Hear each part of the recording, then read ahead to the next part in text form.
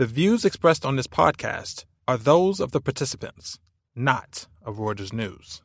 It doesn't get much better than this. Wall Street's second quarter earnings confirmed that animal spirits among corporate chiefs and global investors are running high, while pandemic-shy consumers are getting their mojo back. Stay tuned as John Foley walks us through JP Morgan, Goldman Sachs, Bank of America, Wells Fargo, and Citi results.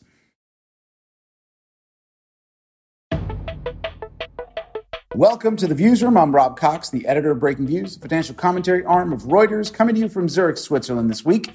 Well, Wall Street is back and with quite a bang. This week saw second quarter earnings released from JP Morgan, Goldman Sachs, Citigroup, Bank of America, Wells Fargo, and Morgan Stanley.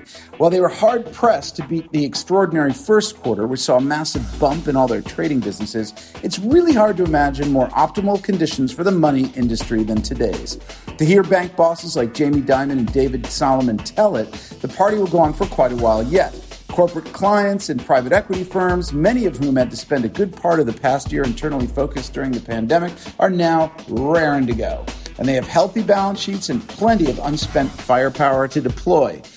American consumers are getting their mojo back too. Many households set aside more of their income or those checks they received from the government during the pandemic than ever before. And as a result, banks like JP Morgan and B of A are snatching back money that they'd set aside in previous quarters in anticipation of rising consumer defaults, which aren't coming. Their hope now is that companies and investors keep up their frenetic activities while those consumers go out and spend and, if possible, borrow to keep the good times rolling. John Foley, our man on Wall Street, breaks things down. Take a listen. John, all the Wall Street banks have been reporting their second quarter numbers this week. Let's try to get the big picture. What does it tell us about the business of banking in America and globally? Right. Well, let's break it down into the three things that most of the big Wall Street banks do, because each of them is going in a slightly different direction at the moment. We've had JP Morgan, Citi, Wells Fargo, Bank of America are all reporting similar trends. One is that deal making is red hot. So any banks that advise companies on doing mergers or underwrite stock and bond issues are making masses of money from that just because the markets are crazy at the moment.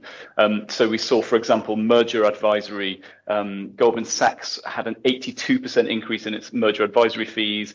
Citigroup had a 77% increase. So if you're advising companies on doing things to make themselves bigger, then you're in the money. The second thing is trading. So trading stocks and bonds. This is always big business for Wall Street. It's not as amazing as it has been in past quarters, but the overriding theme for the last year is that during COVID, the markets have been super pumped up and volatile, and that's been great for Wall Street. You had a piece that said for Wall Street, the only bad thing about the second quarter is that it wasn't the blowout first quarter, and that's mainly because of the fixed income, currencies, commodities, the big trading arms of the banks had just an unbelievable first quarter. I remember going in a couple of weeks ago, talking to the CEO of one of the banks, and he was just like, look, I'm not sure we'll ever have a quarter like that again.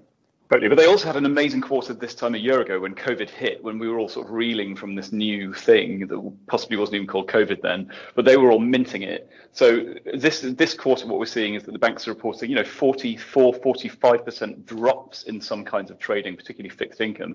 But still, even after that, they're at high levels than they were before the pandemic. So trading is not as good as it was in the first quarter or the second quarter of last year, but it's still pretty damn good. And then the third thing is banking, being a bank. So taking people's deposits, making loans. That's a bit rubbish at the moment because interest rates are so low and customers just aren't borrowing. They don't want to take out loans, or so the banks tell us.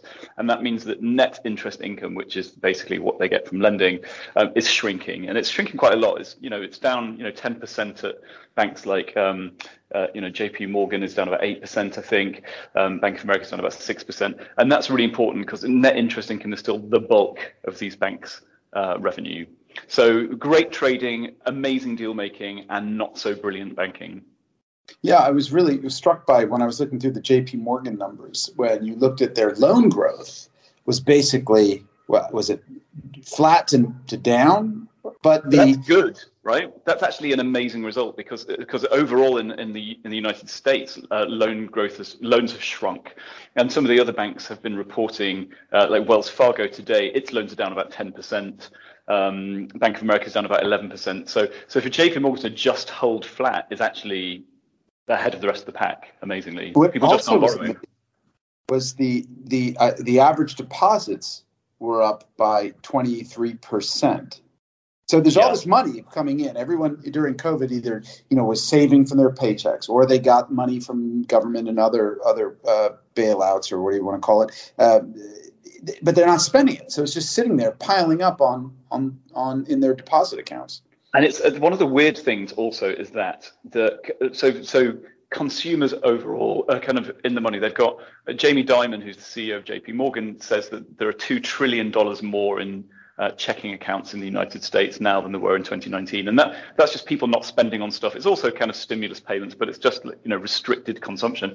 That people are now starting to spend again. So they're seeing spending come back on credit and debit cards a bit. But what they're not doing is borrowing more. So credit card balances are not going up, and the banks are desperate to get credit card balances up because credit cards are so lucrative. But what customers are doing is spending more money and then paying off their balances. So it's as if we're sort of scarred by the events of the last year, and so we're not doing what the Wall Street would love us to do, which is get further into debt. Yeah, well, it's good from a public policy perspective, even if it isn't great for the bottom lines of the banks. What about some of the other banks? Goldman Sachs, of course, the leader in M&A. Your piece the other day suggested that animal spirits were buoying their bottom lines. I suspect that's the case across the board, where you have these CEOs and investors and people who in some ways spent a lot of the last year and a half focused inwardly, trying to figure out how to keep their companies, their people stable. And now they're jacked up with high stock prices, big balance sheets bulging with cash. Is that sort of what you're hearing from the banks? Yeah, absolutely. That's what we're seeing in all of the Wall Street banks. And I still, no matter how many times I write about it and talk to these people, I still can't quite get my head around the fact that chief executives are raring to do deals and take risks and buy each other and grow and expand, while the rest of us are still sort of slightly nervous about what's happening to our, to the world around us. But it's definitely true that the banks that advise companies are doing better. So you can sort of imagine it on a spectrum as having Goldman Sachs at one end, which is really like it's an advisory business. That's kind of what they do. And they're not really a bank, although they have a bit of a bank attached. On the other end, you've got Wells Fargo, which is just a bank. It doesn't really do advisory. It doesn't really do these deal mandates that Goldman does. And they're heading in totally different directions. So, Goldman's having an absolutely amazing time. Wells Fargo is struggling to grow at all. I like the first flash on your Wells Fargo dresses for party it may miss. The bank is better placed than any big U.S. lender to benefit from economic rebound, and the share price is up. But the CEO, Charlie Scharf, is dealing with old messes. Rivals are piling into new digital strategies. By the time he's ready to grow, customers may have moved on. Tell me what you're saying about it. So here's the thing about Wells Fargo. I wrote last year, or at the very beginning of this year, that Wells Fargo could be the winner of 2021, the financial dark horse, because it's been super unfashionable. Its share price got hammered in COVID. It was a real mess. It had been ripping customers off for years and has paid billions of dollars in fines. It's gone through chief executive after chief executive. But now what you've got left is this bank that is really a pure play on the economy reopening, because Wells Fargo doesn't have, as we said, these deal businesses, these risky fancy bits. So it's just a bet that people will borrow more, that interest rates will go up. And if you believe that's going to happen, and that Wells Fargo is kind of cleaning up its act, which it does seem to be, then the shares are a really good bet. And it's actually, I'm pleased to say, given that I predicted this, it's the best performing big bank stock of the year so far. Now, the problem, of course, is that what happens next? When Wells Fargo's fixed itself up, what happens? Well, at the moment, all the banks are kind of, on about the risk from fintech and the competition from, payments companies, Stripe, Square, you name it, Robinhood on the brokerage front. Wells Fargo needs to be competing with those companies too, but it's still mopping up the messes from a couple of years ago. So while I think Wells Fargo is a really good recovery story, the risk that is becoming more clear now is that they're going to be on the back foot when they finally are fixed, because everyone else has diversified into these crazy new technologies, and they'll just be, giving people checkbooks. I love, though, that it's a good one for the Breaking Views Phantom Hedge Fund for 2021. I mean, next week we can talk about the ones that I got wrong, like Peloton.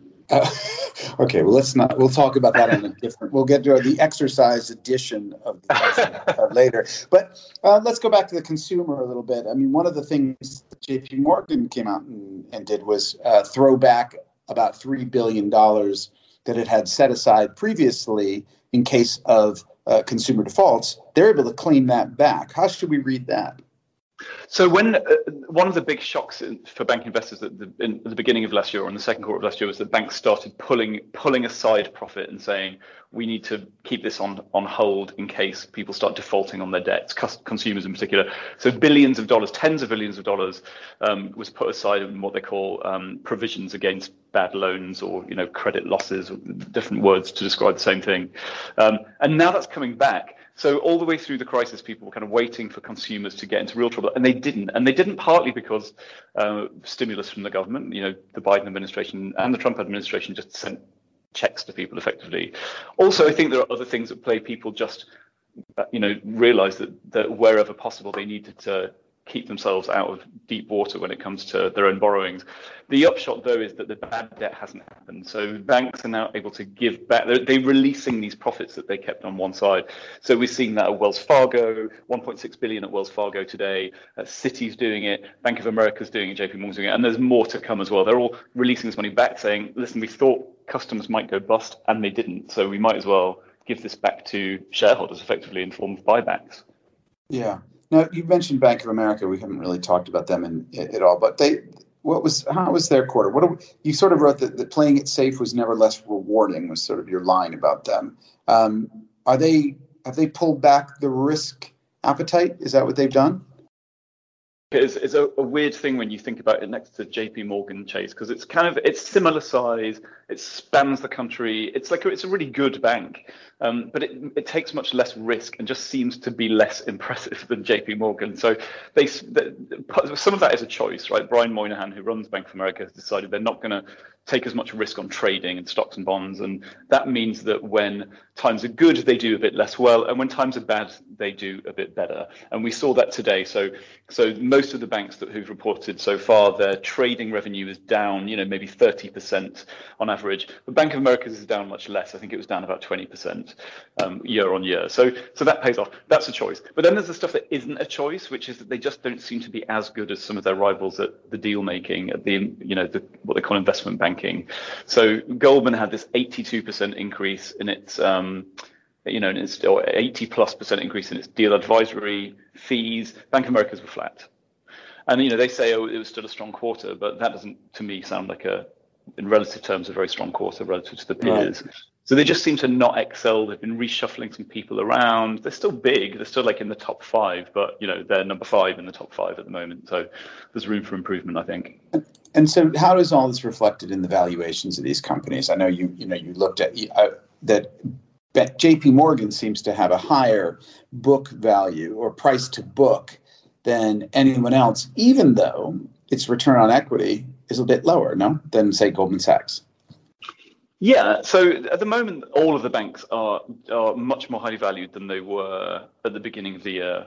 And people just have got back into the idea that they've passed various stress tests that were set them by the regulators, by the Federal Reserve. So we know that the banks are kind of safe. There are no immediate terrible things waiting to explode within them. They're making lots of money, so that's fine. So people are coming back into the banking stocks in quite a big way. Now, JP Morgan, though, is this sort of thing unto itself. It's got this, it trades at 2 times its book value, which means that for every $1 of stuff you own when you buy a JP Morgan share, you're prepared to pay $2.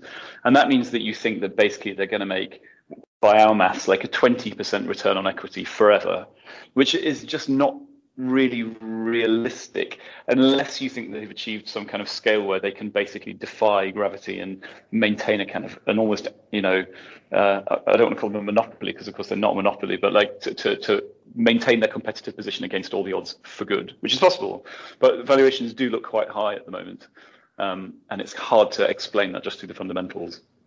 John, thank you very much. Thanks, Rob, for having me. That's our show for the week. Thanks go to you, our listeners, for tuning in. Subscribe to The Views Room and our sister podcast, The Exchange, on iTunes, Spotify, or wherever you go to get your podcast fixes. And check us out every day at breakingviews.com. Bye-bye.